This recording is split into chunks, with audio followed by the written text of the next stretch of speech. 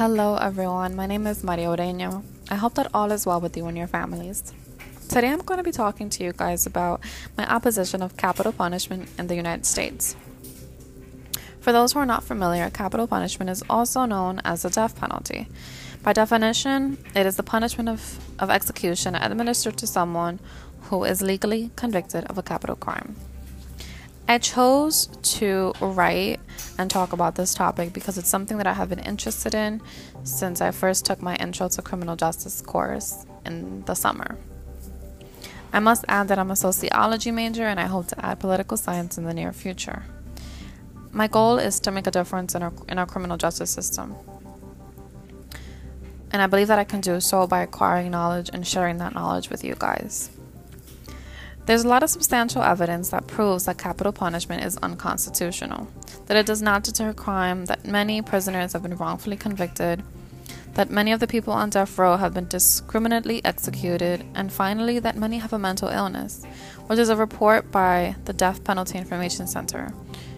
They indicated that most of the individuals executed in 2017 had one form of disability.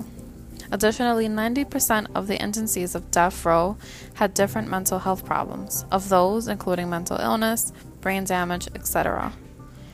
In regards to those wrongfully convicted, in 2017, more than 100 of those on death row were vindicated, and several were executed even though there was substantial evidence proving their innocence, which in the end is unconstitutional.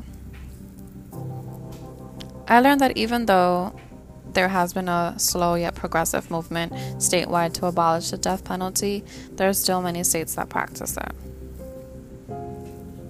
The most interesting part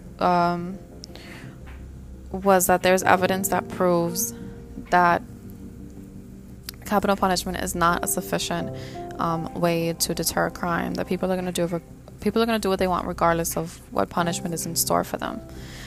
Something that was challenging for me was finding information to be pro capital punishment. I found that there wasn't substantial evidence that I can give to you guys that proves that capital punishment is an effective way to deter crime, that they're not wrongfully convicting people. Another interesting thing that I learned was that the same pharmaceutical companies who provide our country with the lethal injections that are administered to those on death row have reported their own conclusive evidence that states that they are not even sure whether the lethal injections cause any pain to those before death. Meaning, again, our Constitution, do no harm. The reality is that we might be causing harm. We just don't know it. I believe that I will continue to be interested in studying capital punishment and its opposition. Again, I'm a sociology major, and I think that with a sociology and political science background, I'll be able to have a different perspective, a fresh perspective on the studies of capital punishment, and in the future, of course, hope to have it federally abolished. I hope that you guys become interested in capital punishment and its opposition and do more research, educate yourselves. Again, I hope that you guys stay healthy. I hope that your families are well. Thank you for listening. Goodbye.